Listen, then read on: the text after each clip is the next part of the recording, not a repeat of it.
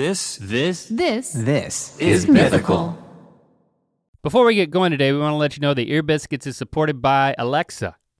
Did you know Alexa can help you do many things like play a game, relax with sleep sounds, listen to live sports, and much more. Whatever you want to do, Alexa has a skill for that. I already know that, man. I got Alexa in my bedroom. Both of my kids got Alexa in their rooms. And then we got Alexa downstairs. We're in constant conversation with Alexa and using all the skills. There's 30,000, more than 30,000 skills available at amazon.com/skills. Also, the skills tab in your Amazon Alexa app. Now they're saying we should try out the sleep and relaxation sounds. Well, play ambient sounds to sleep peacefully or block unwanted noise at work. I've done this, Link. There are over 125 sounds to choose from. Yeah, I've been experimenting with which ones I want to use to block you out during work. Just say, Alexa, open sleep sounds to block out Rhett.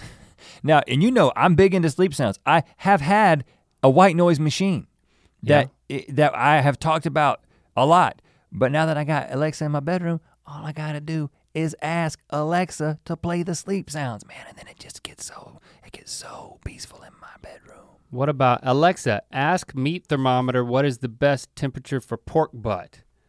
I don't know why you'd ask that in the bedroom, but that's up to you. I cook my pork in the bedroom. Alexa, ask Arcade Party to play 1983.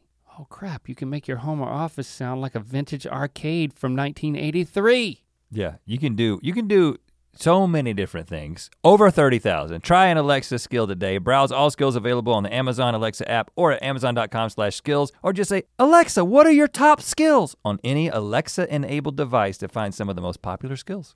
Now on with the biscuit. Welcome to Ear Biscuits, I'm Link. And I'm Rhett. This week at the round table of dim lighting, we are exploring the question, is texting ruining friendships? Specifically, our friendship, Rhett. Is texting ruining our friendship?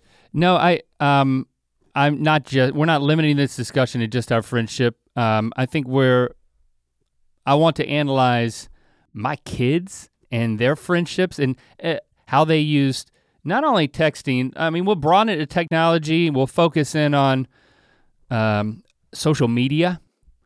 Wow, I mean, the things as a dad that I find myself did I say myself? Yeah, well, you also said wow and then said a sentence about being a dad, which is very appropriate. Wow, I'm a dad.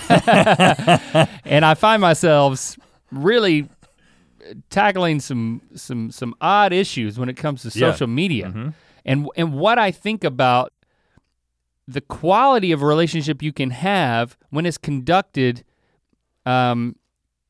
mostly in that way, mostly through your phone, not speaking into it, but typing things into it. Yeah, so is another way to say it. But we should start with us. I think one of the things I'm prepared to do is share our very first text conversation.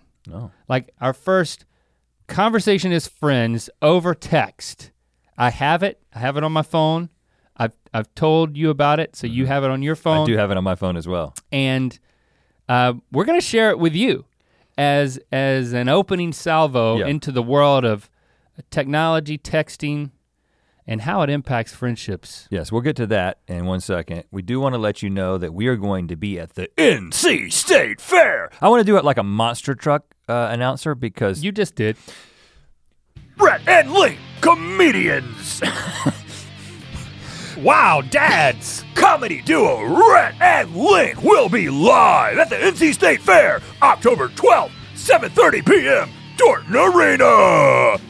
All you gotta do is get admission into the fair, and you can show up there to watch Rhett and Link do their thing on stage at Dorton Arena. Yeah. For more details and tickets to the fair, go to ncstatefair.org. What's the name of a monster truck? Bigfoot? Bigfoot will not be present. Gravedigger. Gravedigger will not be present. Little Bigfoot. Little Bigfoot will be present. Hey, Rhett and Link will be riding in on the back of Little Bigfoot. All right, that's it. Kiko, thank you for adding some sort of music bed of generic metal guitar type thing, just to really sell what just happened. Okay, yeah. Was it clear we're gonna be at the NC State Fair? I think that was not only clear, it was very powerful. Okay, good. And you know what? No need to dwell on it. Well, I'll dwell on it in a second, because just another word about the creative associated with it, which we're developing currently. Oh, the creative. This is gonna be a freaking bona fide concert, y'all. And we're just kind of dipping our toe in. Well, we're not dipping our toe in, we're doing a freaking I'm going at least knee deep. We're doing an 1.5-hour show, which is music. Mostly music. It's a concert. It's not the tour of Mythicality, okay? Which, if you saw that, was like a theatrical presentation. We are doing the tour of Mythicality in November in the Northeast, but this is a different show. This is gonna be just a music show. Because I see the future, Rhett. I can see into 2019. I can see that we might want to do more concerts. We'll see how it goes, man. Well, if it doesn't go well at the state fair, yeah, we won't think about it anymore. But we'll have the smell of like cow dung wafting in, you know, it's like right. Cow dung in one nostril and like Polish sausage in another nostril. Yes. I love the way those two things mix. Yes. A lot of nostalgia, so I'm glad to be going back. All my family members are hitting me up via text. Well, I told my parents about it, and my dad said, well, we hadn't been to the NC State Fair since the first year we were in North Carolina. Really? Which was 1984. Well, my mom's husband, Lewis, boy, it's the highlight of his year. He goes multiple times. I love it, man. I think it's like 2 weeks. He goes multiple times just to go. Yeah, I'd camp out there if they allowed that. He loves it, man. Anyway, we have, let's see, I have dug up the very first text exchange between my good buddy Rhett and I. I had to enter my code on my phone. I couldn't do it while I was talking. Now I gotta say, that was a little bit of a deceptive teaser. Well, it was a little bit of a misdirection. Are you saying that because this text exchange between us happened yesterday? It happened on Saturday. Okay, day before. Because I can see it right now. Day before yesterday. But let me explain. I'm gonna read this text thread to you, conversation that I initiated, and at a certain point I'll explain why this is the first of its kind. But it starts with, from me. I'll just read my part, so. This is pretty cool. And then I put a screenshot of an Amazon review of our book into a text to you. And then I wrote, I had never actually gone into Amazon and read reviews of our book. And you know, I just need a little warm and fuzzy feeling from the mythical beast. Who am I kidding? Mm-hmm. You know, sometimes you're just sitting around looking at your phone and you're like, I was actually going on Kindle, the Kindle app, to like download. I wanted to start reading another book on my Kindle. Right. And so when I went on there, I was like, you know what? I just kind of like to look at the fact that we have a book in there. So I'm gonna do that just for to remind myself, I'm a published author. It just makes me, it made me feel good. It's like, wow, you know what? By the way, since I'm in here, it's kind of like you go into Barnes & Noble, don't you ever go by the section to see if our book's in there? I have. Kind of make you feel like, gives you a little boost? I don't camp out there. I walk by there briskly and make eye contact with the book, but I don't touch it. I would never be caught touching my own book in public. Or like sitting there waiting for someone to come up and... I'm not an idiot. I'm not a douchebag. And then I started reading the reviews for the first time, and I was blown away with the level with which people will not only write about what they think of the book, but write about the connection to us. Yeah, well, and so then I screenshot one of those and sent it to you because it made me feel really when good. you sent this to me, this is from Hammerton. I thought, okay. This isn't that unusual for you to send a message like this. This was I would say totally usual because this is right. And so I responded with, yeah, I've read some of those.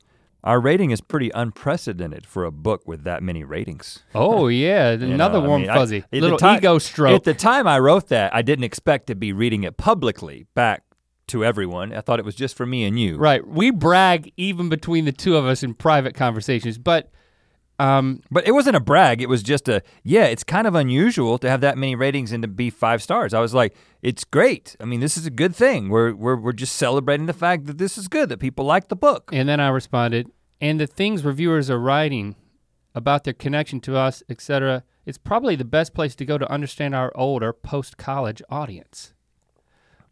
So this is just us working. This is not anything unusual. This is not the first of its kind. This is just another moment via text where I should be relaxing, chilling out on a Saturday afternoon, but instead I'm trying to simultaneously stroke my ego and get some work accomplished. And how can we utilize these reviews to further understand our demographic and blah, blah, blah, blah, blah, blah. And you wrote that at 1:36 p.m. And as you can see, I had assumed that, okay, end of conversation. I do not need to respond to this last thing. So I did not respond to it. Thought conversation's over. It was an exchange of information as is typical given our text history. And then it got weird. It got new.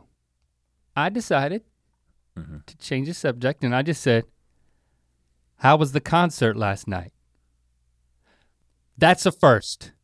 That's an absolute first on our text thread to ask a purely friendly conversation starter. We do not use texting in this way. Ever. Never have. Never have. You may think it sounds weird, but we do not use texting, and we use text to exchange information, but conversations like, how was your day, or how was the concert last night, always happen in person, okay? Never done it. But I just went with it, okay? I went with it. I said, great.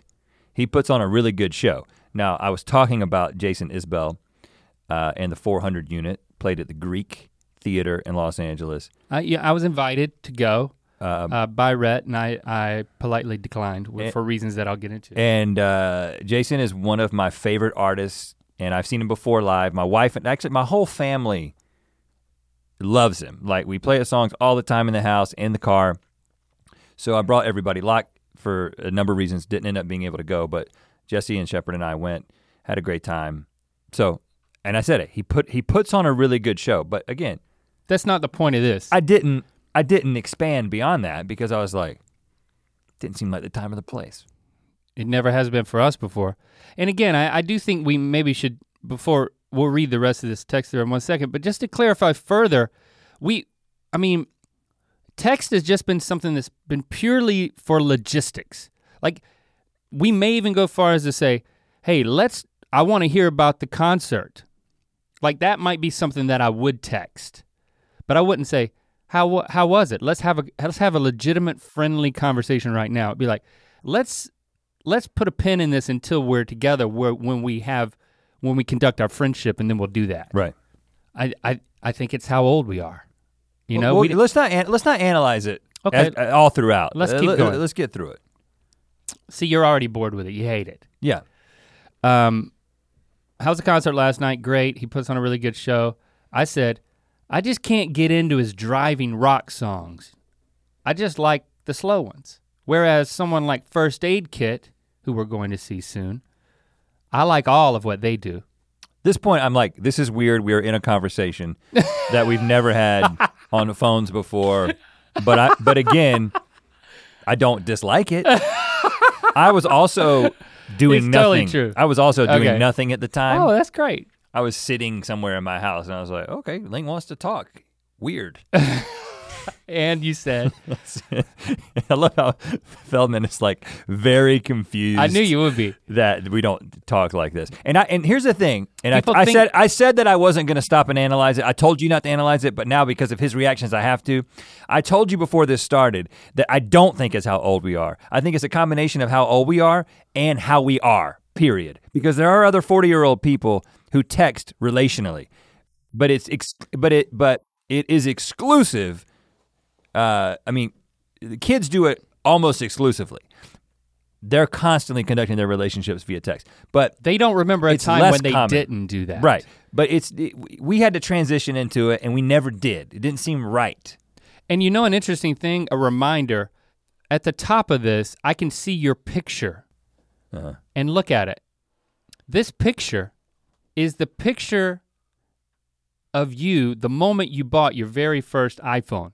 And it was the moment you bought your very first iPhone because we were I have together. A picture of you in the and same place. The first thing we did when we got our iPhones was take a picture of each other and store our contact information in our iPhones.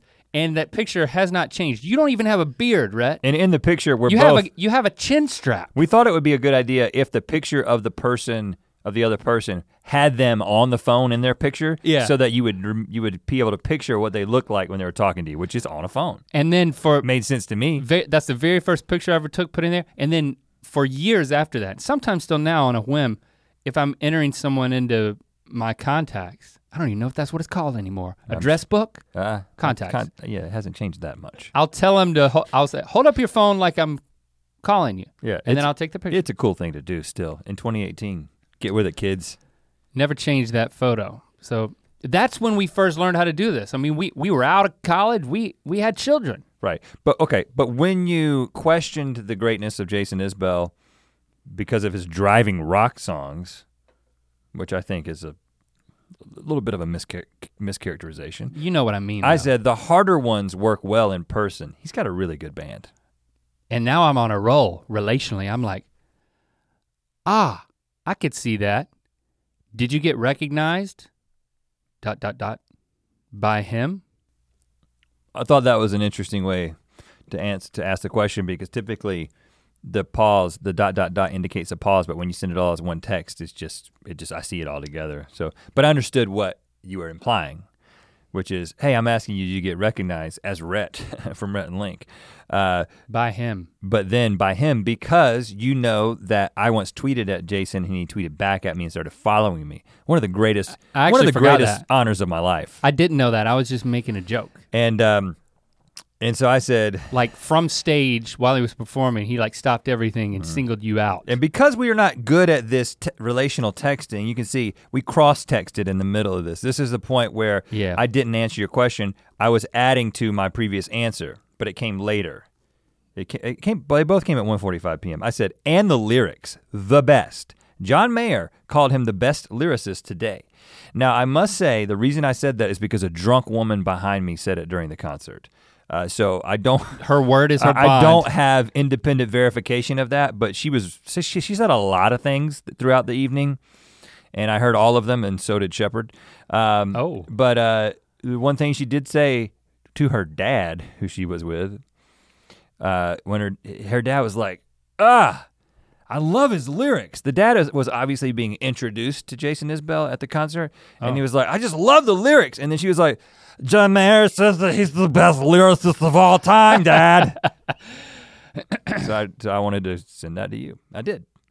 But then I answered your question. Using John Mayer as a measuring stick for greatness, it does show our age. Well, because John Mayer is one of the best lyricists of all time as well. So is he?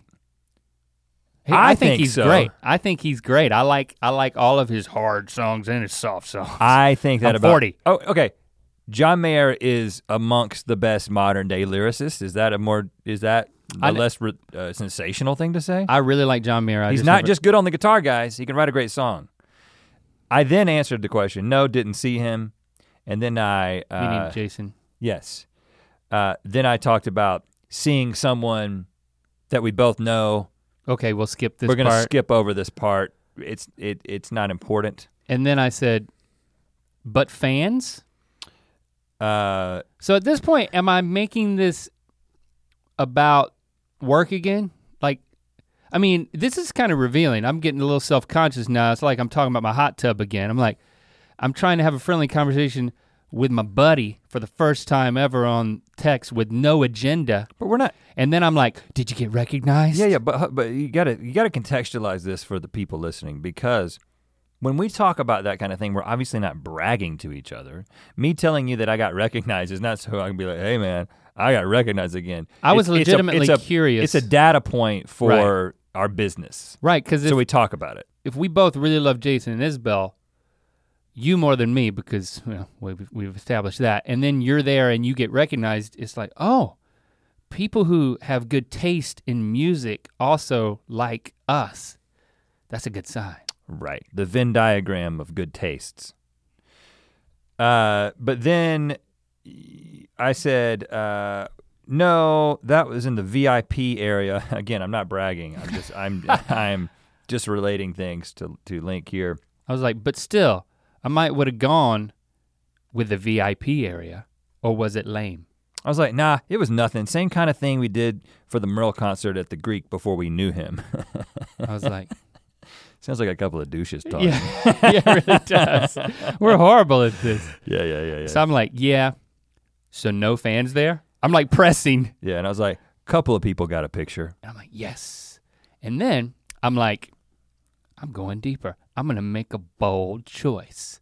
By this point, I felt weird because I had been sitting down texting for multiple minutes, and I never do this. I don't just sit down and text. What kind of freak does that? Right, me neither. Right.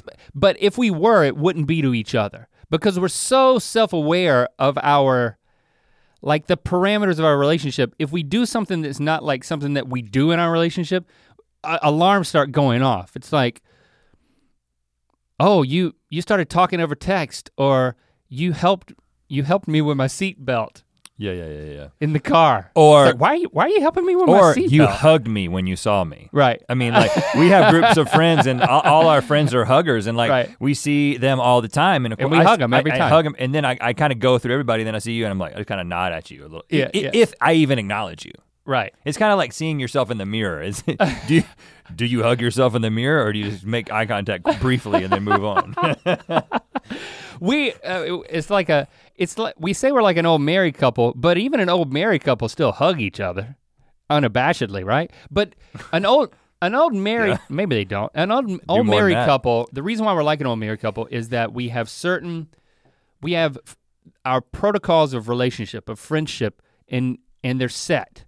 So anything that deviates from that, like having just a friendly text exchange, is a deviation, which means it's odd, which means something must be up. I was fully committed at this point. I think this can lead to growth in our relationship. And let's put a pin in that. We need to come back to that thought, okay? Yeah, we need to get through this so we can get to the analysis. Oh God, or at least the ad.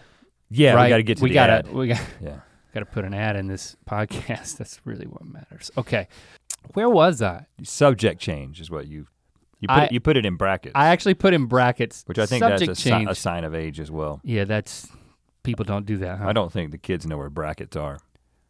I said that a fan pointed out that we say smell of that instead of saying smell that when we try to get the other person to smell something. You say, I saw that comment and I think it's crazy. I don't say that. And I said, you're saying I say that? And you said, I would have guessed it, but I'm saying I don't think I do. And what I meant to say was, I wouldn't have guessed it, but I am saying that I don't think I do definitively. And I said, so yes, you are saying that. Because you misunderstood what I was saying, and at that point I didn't respond. No, you were saying that I did, and you didn't.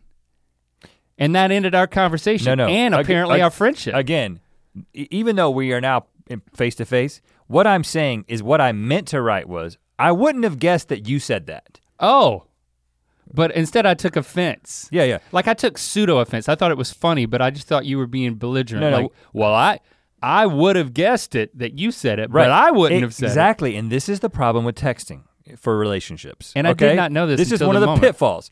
And I didn't even realize that this is why the conversation ended. Because what I meant to say was, well, I would have never said that you would have said it. If I had to choose between the two of us, I would guess that you were the one who said it. But I never heard you say it that I know of, and I'm pretty sure that I've never said it. Now, I'm probably wrong on all counts, and I probably will get like a super cut of me saying smell of that posted to YouTube. Please do. I want to see a super cut to see if that's true or not, because that's a big question. But there is a bigger question which I want to save until we explore multiple avenues in the quality of friendship when conducted over technology, text, social media, across our lives, our kids' lives, right? Our friends' lives. And whether or not that's good or bad or indifferent. And let's come back to this exchange. Oh, you want to keep coming back to it? No, at the very end, okay. And see if there's any ultimate conclusion that we can apply to our own friendship. Sure, I think that's a great idea. But first, we want to stop and let you know that Ear Biscuits is supported by BetterHelp. BetterHelp is an affordable and convenient way to receive therapy and counseling from your own home. BetterHelp seeks to improve mental and social health around the world and has professional therapists available to help you with stress, anxiety, depression, relationship problems, and more. Yeah, and BetterHelp is somebody that we've wanted to work with for a while because we haven't talked about this a lot, but mental health is very important to us. And specifically, I've kind of hinted at this a little bit about some of the personal growth that I have experienced over the past year. A big part of that has been going to therapy. I've been going to therapy. I'm sure we'll talk about that more in a subsequent episode. But some of the stuff I've been talking about, getting to know myself better and connect with what I'm actually feeling has come out during therapy. So it's something that I highly recommend. Yeah, and it's the type of thing that we think everyone should experience, which is why we're so excited about BetterHelp, because they make it more accessible. Therapy is done from the comfort of your own home through video, phone, live chat, or messaging. It's up to you. And you're given unlimited communication with your therapist at any time, giving you flexibility to do counseling on your schedule. And it costs about $65 a week, which is significantly lower than traditional therapy, which ranges from $150 to $300 per session. And because matching you with a therapist that you connect with is so important, you're given the freedom to switch therapists anytime. And also, if that $65 a week sounds like too much to you, financial assistance is available for those who can't afford it. We urge you to share this link that we're about to say with loved ones and also try it out for yourself. So visit betterhelp.com/earbiscuit. You'll get a 7-day free trial with that. So visit betterhelp.com/earbiscuit for that 7-day trial. Ear Biscuits is also supported by 23andMe. 23andMe is a DNA testing service that can offer insights into your ancestry, health, wellness, and traits. The 23andMe Health and Ancestry Service includes reports on how your DNA can influence your weight, sleep quality, caffeine intake, sense of taste, whether you're likely to be lactose intolerant. That's just the beginning. There's a lot more. Now, for me personally, we both did the test, and I learned about some of my propensities towards certain illnesses, and also how my diet is affected by saturated fat. Multiple different things that I learned in my report, actually, because we took the test like a couple years ago. Yeah. It changed my approach to eating. It changed my diet, improved my health. So having those insights is actually really informative. Like, for example, the lactose intolerance report sheds insights into how your genetics may affect your ability to digest dairy products, which is something helpful to know. And it's also fun to kind of learn these things about yourself. It feels a little magical, but it's actually not, it's just science. Right. It's DNA. And it's easy to do. You simply spit into the tube provided in your 23andMe kit. I love to spit in the tubes anyway. So well, that was fun. I do that as a hobby on the side. But it's a special one that they send you. And then you mail your saliva sample back to the lab to be analyzed. And then you wait and you get the report and you learn about yourself. Order your 23andMe Health and Ancestry Service Kit at 23andme.com/ears. That's the number 2, then the number 3, ANDME.com/ears. Ear Biscuits is also supported by Mint Mobile. The big in big wireless provider stands for a lot of things. Big contracts, big bills, and big fees. Okay, I didn't know what you were gonna say. No, I'm just talking about contracts, bills, and fees, okay. brother. All right. What Big Wireless doesn't want you to know is that there's a way to cut your wireless bill down to just $15 a month. What? Introducing Mint Mobile, the game-changing company that's taken everything wrong with Big Wireless and made it right. You can save over $1,000 a year with Mint Mobile without sacrificing quality service. I guess that's the thing. That is the thing. If you're not with one of these big mobile plans, they lead you to believe, they imply that you can't use your phone and have a good experience unless you're working with them. But you We're can. dismantling that right with now. Mint Mobile, you can use your own phone with any Mint Mobile plan. You keep your old number along with all your existing contacts. You can choose between I don't want to keep I want a clean slate. Well, you can do whatever you want, but you can keep your own phone number if that's something you want to do. You can choose between 2, 5, or 10 gigabyte 4G LTE plans, and no more paying for unlimited data that you will never use. Every plan comes with unlimited talk and text, and if you're not 100% satisfied, Mint Mobile has a 7-day money-back guarantee. So ditch your old wireless bill and start saving with Mint Mobile. To get your new wireless plan for just $15 a month, plus free shipping on your Mint Mobile SIM card, go to mintmobile.com/ear. That's mintmobile.com/ear. Cut your wireless bill to $15 a month and get free shipping on your Mint Mobile SIM card at mintmobile.com/ear. Now on with the biscuit. All right, okay. We're gonna get back into some of the personal, we'll analyze that text exchange at the end. We're gonna get into talking about the way that we've kind of related to our kids and the way that they are different than us. I thought a good way to get into this is just some stats, you know me and the stats.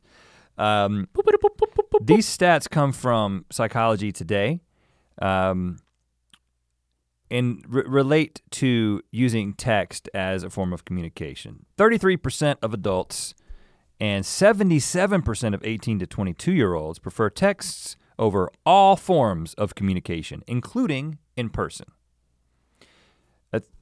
Wow, 77% 18 to 22-year-olds would rather text than anything else. You have to, and I think you can extrapolate that and say that if you're under 18, that number is definitely higher than 77%. So it's safe to say that more than 77%, more than 8 out of 10 kids, teenagers and younger, if you've got a phone, prefer texting over all forms of communication.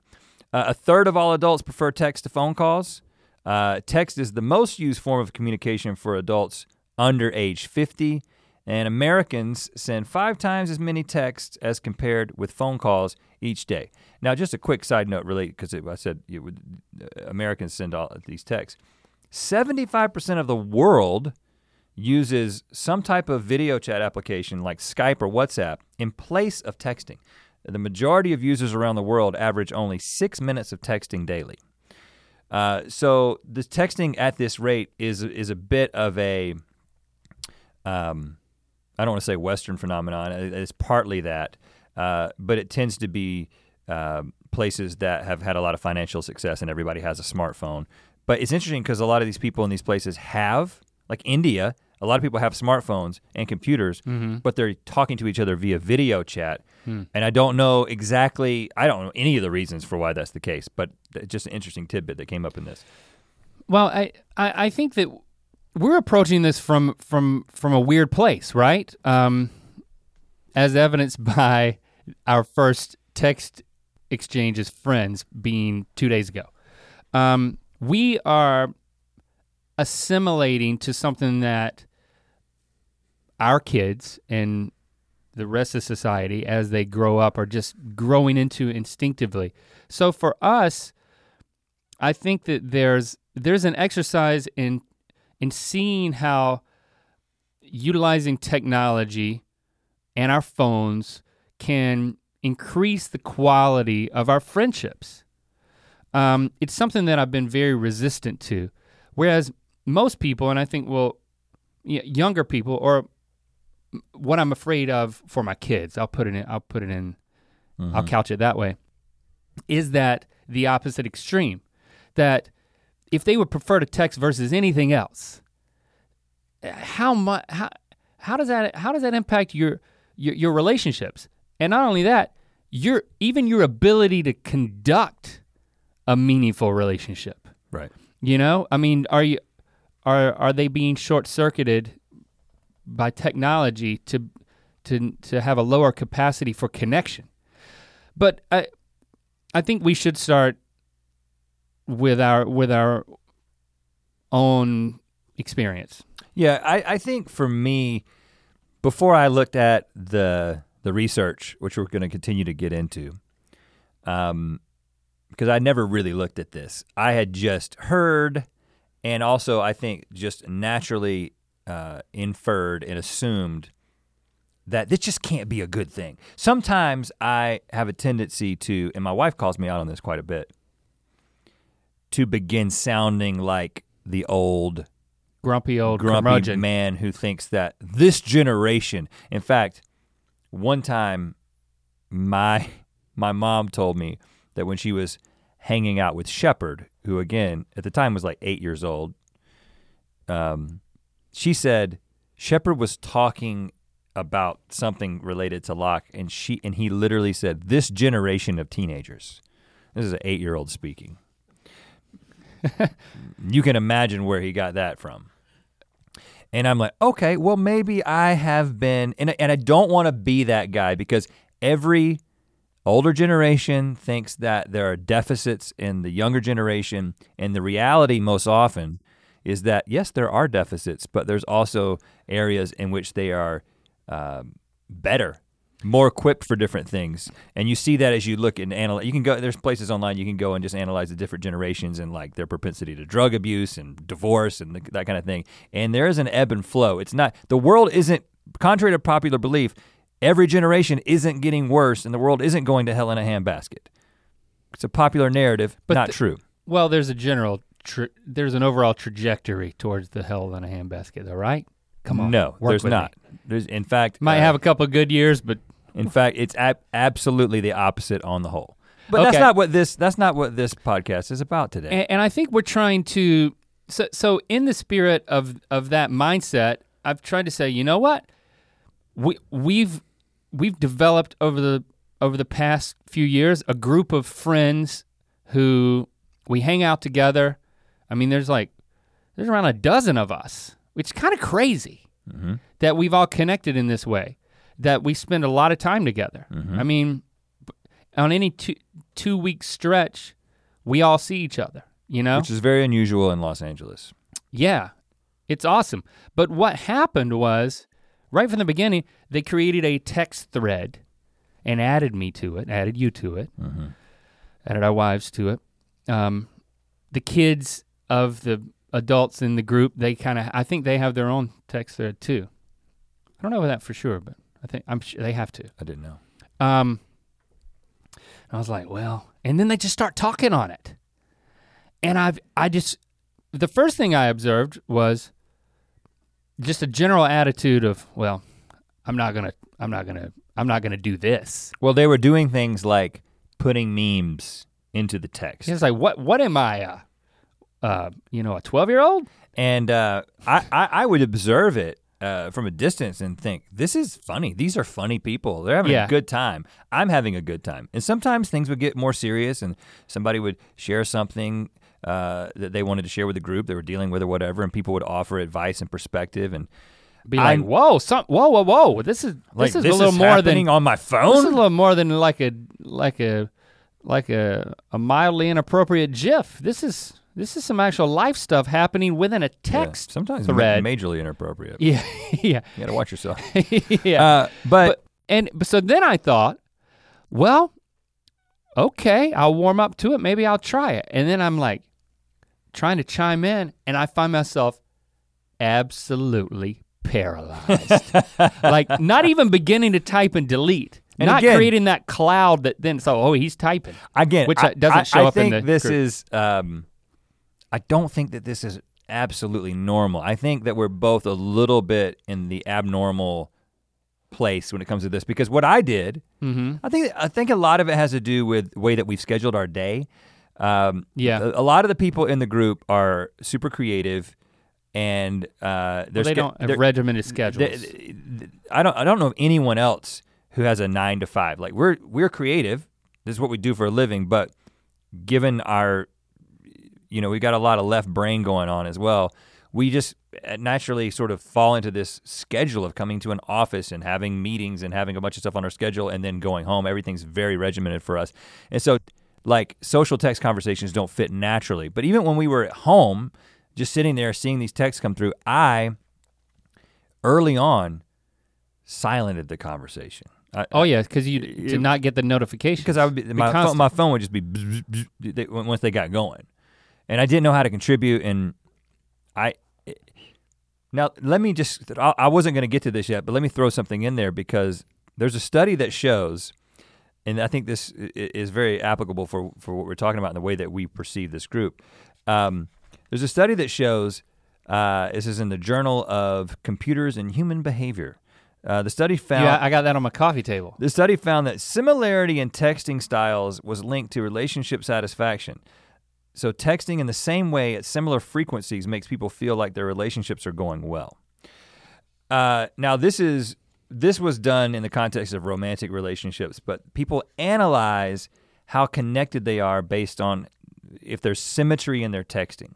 So you're texting about the same kind of things, you're texting as often as each other approximately. Yeah. And so I think that we began to perceive that because we weren't participating in the text thread, I think I began to think that maybe they think that I don't care about them as much as they care about me or whatever, or I don't care about this group. And we ended up talking about that as a group in person, not on the text thread, but because somebody else in the group was like, I'm sorry, I don't text, that's not what I do. And then we were like, us too, sorry, we think it's really funny and we love all you guys, but we just don't naturally contribute in this way. It's not normal, we don't do it with anybody. It's not just you, it's me. Yeah, so we felt self-conscious, but I did notice even though I was lurking, I felt so much more connected to the group. And I mean, with 12 other people, I mean, there's still like 5 that do most of the texting, and so I started to soften to it a little bit. To fast forward over a year later, I still don't text that often. Yeah. But I appreciate it so much more as a legitimate form of connection. And then recently, I think we experienced the limit of that, you know? Because we got into some stuff, right? And I think I have I'm gonna go back into some data, which I think informs what happened, and then what happened again up top in our conversation. Because I started to get really hopeful. I'm like, man, it's like we try to see each other every week, but if we don't, we've got this we got this thread. It's like literally, it's a constant thing that keeps going, a thread of connection. Is that why they call it a thread? Yep. Wow. You just figured it out. You just cracked the code. I just did it. Okay, so what's the problem? What are the pitfalls? Well, and where do they stem from? According to UCLA professor Albert Mehrabian. Great guy. Weird mustache. Probably pronouncing that wrong, Albert. You know, Dr. Albert. I think you're saying Albert correctly. During face-to-face conversation, humans, this is the percentage of different factors that you are relying on for communication when you are having a face-to-face conversation. 2 Homo sapiens talking to each other. 58% of the communication is in the body language. Over half. 35% is through vocal tone, pitch, and emphasis. That leaves 7% for content of message. Ouch. Okay, so let me just say that again in case you didn't understand.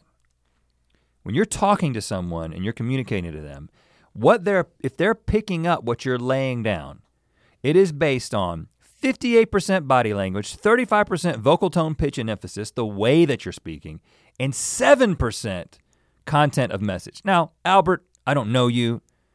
I'm not, you may not be omniscient, and this may not be exactly 100% true, but I think that the gist is definitely true. You know what I'm saying? It's like, how do you break down communication? What was the nature of the study? What I'm basically saying though is that a small percentage, potentially 7%, but definitely a minority of what you're communicating to someone is related to what you're the words saying. Coming out of your mouth, because we're animals.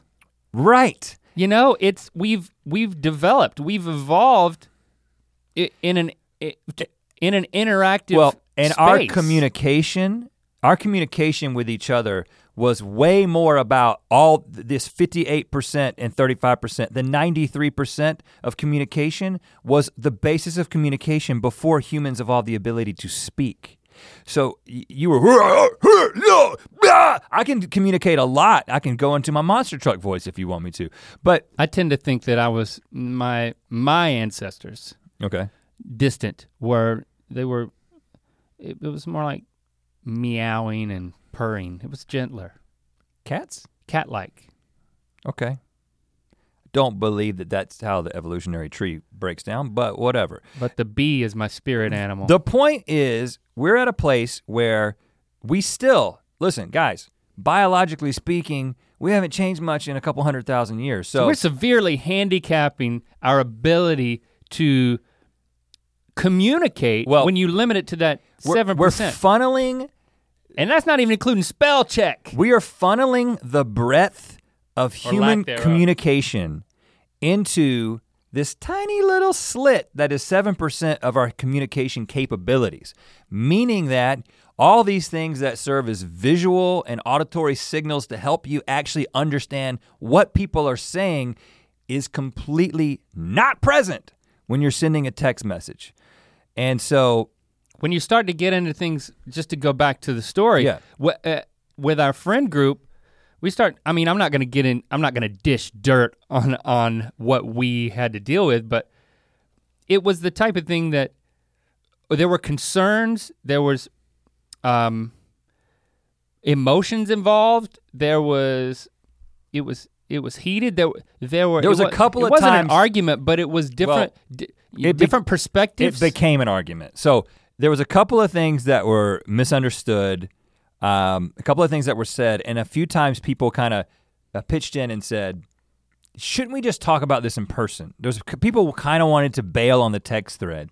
I even sent that text at one point and was like, can we just talk about this in person?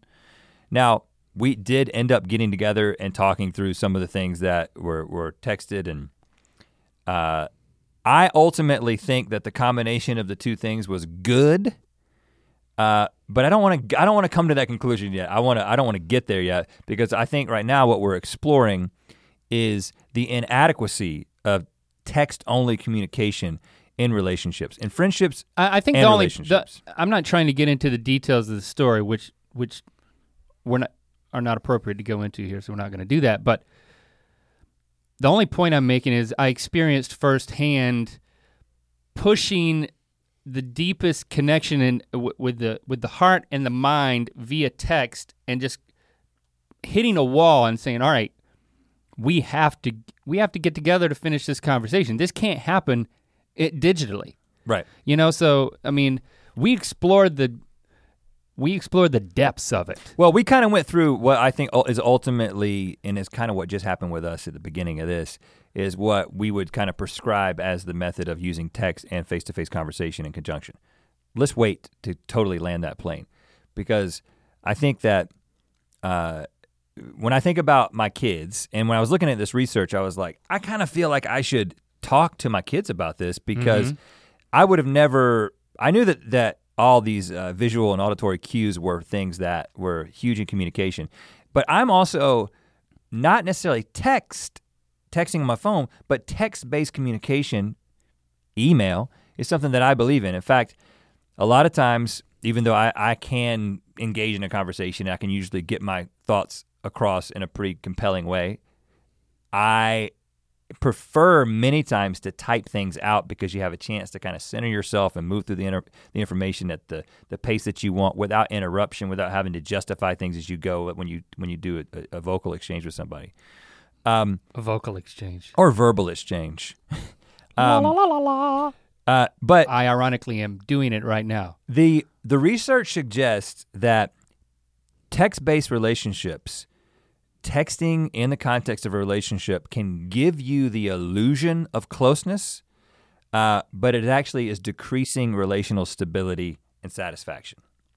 Because you feel like— It makes it worse?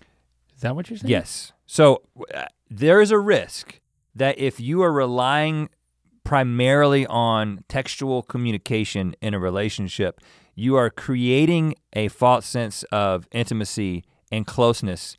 But because that 93% of yourself that this person would be getting if it was a face-to-face conversation is not present, you ultimately, and again, this is based on like a bunch of studies kind of together, analyzed, and people come into conclusions about those, is that it makes you feel like you're connected, but ultimately, if you're not actually having face-to-face connection, you're not nearly as close as you perceive. And I think the same thing, I think is ultimately true in friendships, but it kind of is really, really, it's exacerbated in the context of a romantic relationship. I mean, obviously there are many successful in the real world romantic relationships that started, or I mean, even continued for long periods of time that were just like text-based, pen pal based. Yeah. You know? And I don't want to diminish, I'm not trying to diminish that, I'm just saying that the risks. I would venture to guess that anyone who has a successful relationship in the real world that went through just text for a long time, when they added that component of actually being in the same space, you know, having the complete ability to communicate, that added a facet to the relationship that they would not prefer to give up. And it may actually make or break a relationship.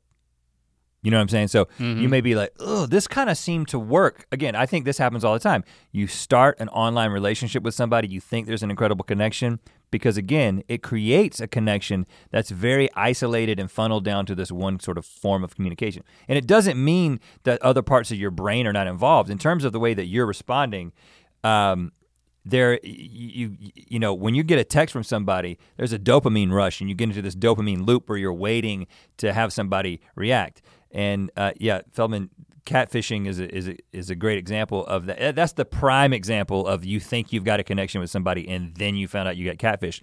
But even sort of short of that. And what happens with that, by the way? It's when like you meet a girl online and it's really just a big dude in his basement who's catfishing you. But for what? To get money from you, to just get off on it. There's multiple reasons that somebody would do that. How would they get money from you? Hey, we've got this connection, but I really need braces. Oh, but you don't. But you don't. Okay. Could you send me $3,000 so I can get braces? But you never meet in person. Because that's kind of my point where I was going was when you do meet in person and it's just a big dude in his basement, it doesn't have the same effect as if it was like a hot girl without braces. Well, but his teeth are straight, right? And the host of Catfish show up. That's when when the host of Catfish. So there's a show on MTV, you should watch it. Oh, I don't have that station. So, but what I'm talking about is not catfishing, but just like, oh, we had this connection, and this can happen in the context of an already existent relationship, right? You could be like, you were in Brazil for a month and we communicated via text and it seemed like we were so close, and then you showed up and it was like, there's nothing there in person. Can you go back to Brazil so we can text? Again, there's something happening in your brain. You're rewarding yourself for this communication, but are you really connecting? And let's bring it back to friendship and our kids. I think the thing that I'm concerned about is that you have these shallow friendships that are just, it's caption-based conversations, you know? It's like a little blip blip and a blip blip here. I mean, I don't look at the specifics of their conversations. I talk to my kids about the conversations that they're having, and there's, you know, we strive to have a level of openness there. But I just get concerned that, again, as we experienced, you can only really care for somebody so much, even if it's a lot, over text, as a friend. So I'm not talking romantically. I just think that being able to, on one hand, tell the difference between who's an acquaintance and who's an actual friend, who's somebody who's gonna be there for you. You know, that's why the Friends theme song is the way it is, because that's what a friend is, man. I'll be there for you. They'll be there for you, man. I will text you. Yeah. Right, that would be different. I'll be there for you. Right. Shallow. I'll send a meme to you. Versus deep. It's the difference between like getting along with people, like, oh, like we have fun texting each other, the memes, the meme things. Well, or versus being connected. I mean, there's a certain level of, once you really get in it with somebody, like as a true friend, you're gonna have conflict. You're gonna have problems. Yeah. I mean, to have love, like friendly love, not romantic love. Friendly even, love, you know. to have that friendly love, I mean, there's a whole slew of problems and challenges that come along with that are easily avoidable if you just keep the conversation shallower and text-based, and it's an illusion. Well, the reason we do it is because it's super convenient and easy. It's much easier. Sure. It's on my terms, it's on my time, and I can say what I want to, and I don't have to see your immediate reaction. It's so tempting to reduce a relationship to a text-based exchange because it is so convenient and easy, and that's why we do it. And you know what? It's not going away, and we're not saying that it should go away. And because of the plasticity of our brains, especially the brains of our kids, again, with the research, studies are showing that their brains are adapting to this level of communication, and their brains are parts of their brains that kind of connect their thoughts to their thumbs and their index fingers, and they're basically the part of their brain that controls that fine motor skills. They are adapting and becoming better at it, and they're better at it than we will ever be because their neuroplasticity is way higher. It's not gonna go away. They're gonna keep doing it. And I think that there are positives. To use the analogy that another guy in Psychology Today, Zach Carter, used, he talked about a cake, and he was like, building a relationship out of text is like having a cake that is icing only. Mm-hmm. So it may look and feel like a cake, but when you kind of go into it, there's less substance, and where's the cake? Whereas I don't personally, and I know you don't I don't like cake without icing, right? It adds some moisture to the whole thing. And so I do think that if texting I don't like a lot of icing. Okay, but just the right amount, right? And so, but you wanna have a cake, you wanna have a real foundation for a relationship, and that is actually your contact and your real face-to-face conversations and your quality time that you spend with each other.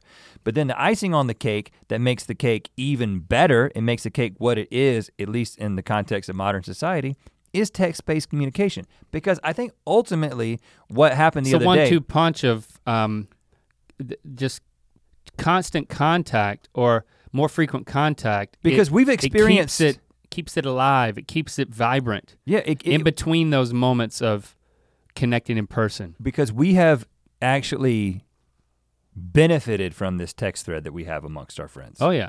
And even the situation that we just brought up, we would have never gotten together and talked with everybody in the time frame which we did if it weren't for that text thread.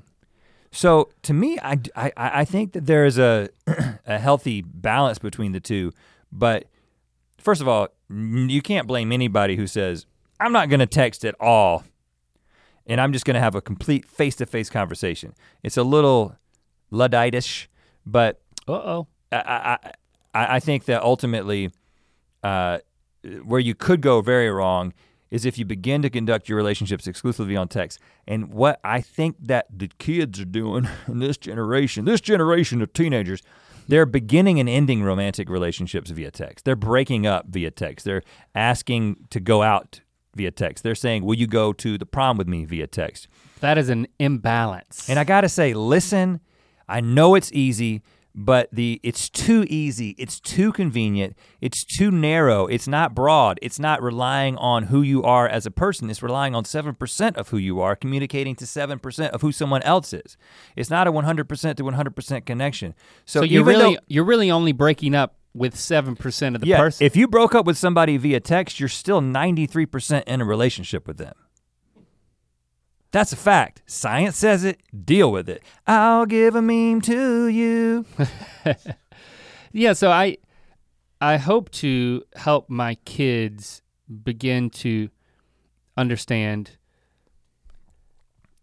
that texting and the phone in general is just a tool that you can abuse it in so many ways, of course. But when it comes to relationships, sometimes I throw mine down to see if the Gorilla Glass will hold up. You gotta know that it's not it can't be center, the cakey center of Yeah. your friendships. I mean, if you want to build real friendships, of which you're fortunate to have 2 to 5 close friends. By the way, I was reading that studies show that you really can't have more than 150 friends at any level, like at acquaintance level. That's like, because that was the size of communities of our ancestors. it's a brain thing. Yeah. Let's say it's a brain capacity thing to actually be friends. Once you get above that, once communities and ancient communities got above about 150 people, the group dynamics began to break down and they had to break up and become new groups. And so now what we have are, you have those active friends, which there may be like 5 close friends, then like 15 at the next layer, and like the layers go out of how connected you actually are to them, to where you get to a point where you've got dormant friends who you can reconnect with if you happen to be in the same town but you don't live there anymore, you're visiting. And then you've got all across Facebook, if you're into that, commemorative friends. Like, oh, I went to summer camp with that person, and now we're just like, they're just floating out here as a commemorative. Yeah, complimenting each other's babies. But I think that ultimately using the tools properly, our kids can be, there's a level of connection that they can have that we didn't experience. And to get back to us, that I think there's an opportunity for us. I think maybe we can find ourselves, I'm just gonna throw that out there, having a conversation over text. And just as if we were talking to each other. I think for us, it's definitely a great thing. What if I we think did it will that? only enhance things. Because one of the things, I find that if there's an issue that I need to deal with, I often, and this may be a little bit, it may be cowardly. If there's a situation where there's some conflict, I typically like to send an opening written communication as sort of a thesis of like, these are some things that I want to explore, but this is not the end of the conversation. I'm not expecting textual communication back. It's like, this is like my opening salvo and now let's talk about it. I think a combination of text communication and face-to-face communication can be a great way to get through conflict And you know and what? to conduct a relationship. Christy and I actually did that last week. I totally forgotten about it within the context of this conversation that, we're dealing with something, and she's got, we're separated. I'm here, she's there, and she's talking about, okay, this is what I'm going through. These are thoughts that are going through my mind based on a conversation we had last night. I'm not gonna call it an argument, but it was an argument. It was just a conversation. And Spicy one. it was great because, we had to put a pin in things. We slept on it, and then I had to go to work. But then she sent me a text. I sent her a text. And I was like, I look forward to continuing our conversation, and and she like wrote out 2. I was like, whoa, 2 paragraphs come. She had it through. locked and loaded in the Notes app and just copy and pasted it. And it was She was great. just ready for you to text. I mean, it was difficult to get that in the middle of the day, but ultimately it was better than not getting it because I could, like, on the drive home, I like reflected on her thoughts. So then we were that much further along when we sat down and had the rest of the conversation, which still was like, okay, 2 hours of focused, let's continue this conversation. This the work of marriage would have, we wouldn't have gotten nearly that far if it wasn't for that preamble that she said. Well, and sometimes being able to communicate when you're not together. And we've never went to, that's a result of this friend group too, just to toss that in there. Because I think we're all learning that how we can utilize it. Jesse and I have done exactly what you're talking about, and we did it before the friend group. There's been a couple of times where we do have an argument, and we go to sleep and we wake up and we're either, the communication climate is a little cold, if you will. And then at some point during the day, someone will instigate a text conversation that is an apology or an explanation.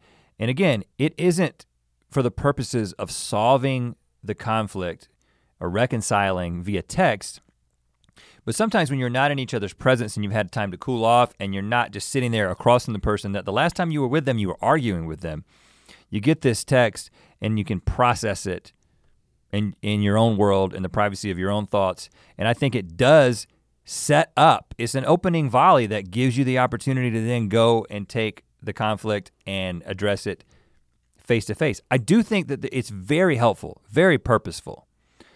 Yeah, and that's deep work. I mean, that's, like I said, that is the work of marriage or of a relationship and can obviously be applied to friendships. But I think for us, let's start simple. Let's just start with a few memes. Memes, just meme time. I think we can search in that thing and find ourselves. Yeah, I've done it. You want me to send you GIFs of you and you send me GIFs of me? No, I want you to be you and me be me. Let's communicate to each other. You see, but only GIFs. Oh man, we're completing the loop of douchey. Yeah, the douche loop. The douche loop. Rounding the turn on the douche loop. Little Bigfoot.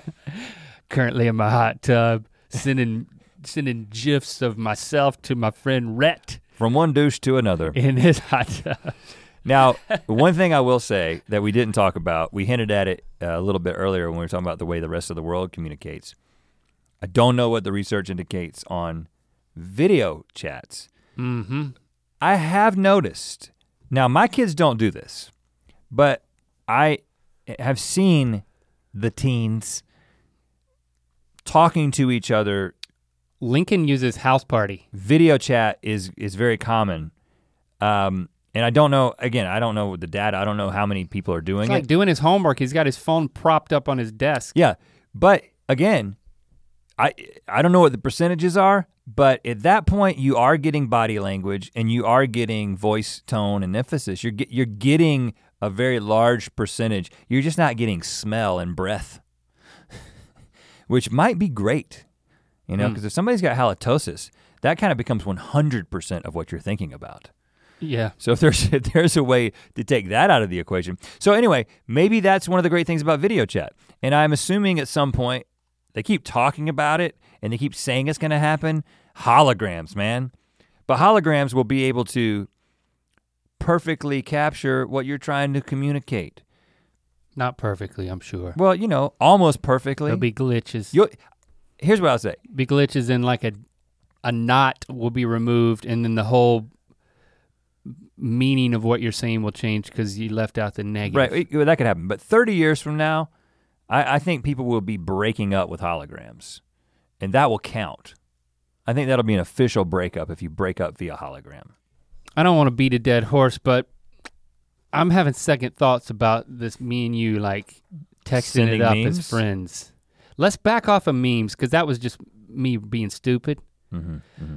But I don't know, man. I think like if there's a third person we can do it, like when Mike from back in North Carolina texts us that he went and he took a dump in the Trader Joe's and then he comes out, he's washing his hands and then a woman walks in and it was, he's in the wrong He was in bathroom. Trader Jan's bathroom. Right. And we laughed that up and we each said a little funny thing in response. You wanna get Mike in on a text thread just so we don't feel weird about memeing each other? I think we'll just turn him into a third douche. Is honestly what I think will happen. I think douche spreads. I think it's contagious. I think douchery is contagious. See, and I we think can't call it that. I mean, that undermines everything we're saying. Can we put that on a t-shirt? Can we sell that? Douchery is contagious? Yeah, we'll sell it on the dark web then. Douche loop. I like douche loop better. Yeah, we'll put that in the dark, mythical.store/dark web. Nah, My I don't point think that's how you is- get to the dark web. But we can't characterize us having a friendly text exchange as being douchey. It's only douchey when we're talking about ourselves in like a self-absorbed way. So, I mean, but just having a text. But you did just When we just talk, we're not being douches. But you did just realize, like 3 weeks ago, that your phone was waterproof, so you could be texting from the hot tub. I'm just saying. I mean, you could actually. Sometimes just for kicks, I've got my Bluetooth music going, and I just put my phone under the surface of the hot tub, just so it'll go. The music goes away, and then I bring it back up, just to experience technology. once you told me that my phone was Waterproof. Lynx had 2 generations of iPhone that were waterproof and didn't know it until we were in Fiji. Speaking of douchebags. This is the most self-aware podcast. We were snorkeling in Fiji and I had my phone out. No, it was when I was videoing you guys, my kids and your kids and you on the banana boat being pulled behind the thing. And you were like, hey, phone's waterproof? I was like, yeah, so is yours, man. We got the same phone. And you dunked it in the water mind-blowing. and I couldn't believe it. So then, yeah, actually last week my family was all outside in the hot tub. Mm-hmm. And I wasn't outside. I came outside and I had my phone in my hand and I dove in the pool and then I swam up to where they were and I pulled up my phone and acted like I was talking on it because I thought that would be cool. Yeah. It would have been cool in like 2015. And then Lily was like, Dad, you just dove in with your glasses on. Your glasses are at the bottom of the pool. Oh, dad move. I had to, wow, Dad. I had to swim down there and retrieve my glasses. I know you're scared of going to the bottom of the pool, so how was that? Oh man, who knew that our I could have friendship filmed you in the bottom could of the pool. go to another level Panicking. because we're gonna text each other. I am so excited for us, Rhett. Yeah. So I don't know what the moral of the story is. I guess it's some combination of texting and face-to-face communication is the basis of true friendship and romantic relationships. Don't text too much. Don't text too little either. Text too little. Don't do that. You want to be in the Goldilocks region when it comes to texting and face-to-face contact. So let us know what you think. Join the conversation. Use #earbiscuits wherever hashtags are used, and we'll continue the conversation. I enjoy that. What do you say, Jade? Say hello. Let me text you something right now. Wish I could make her bark. Wow. Oh, that was a little. She just licked the microphone. Did you hear that? Wow. That's my voice, not hers. Okay, bye.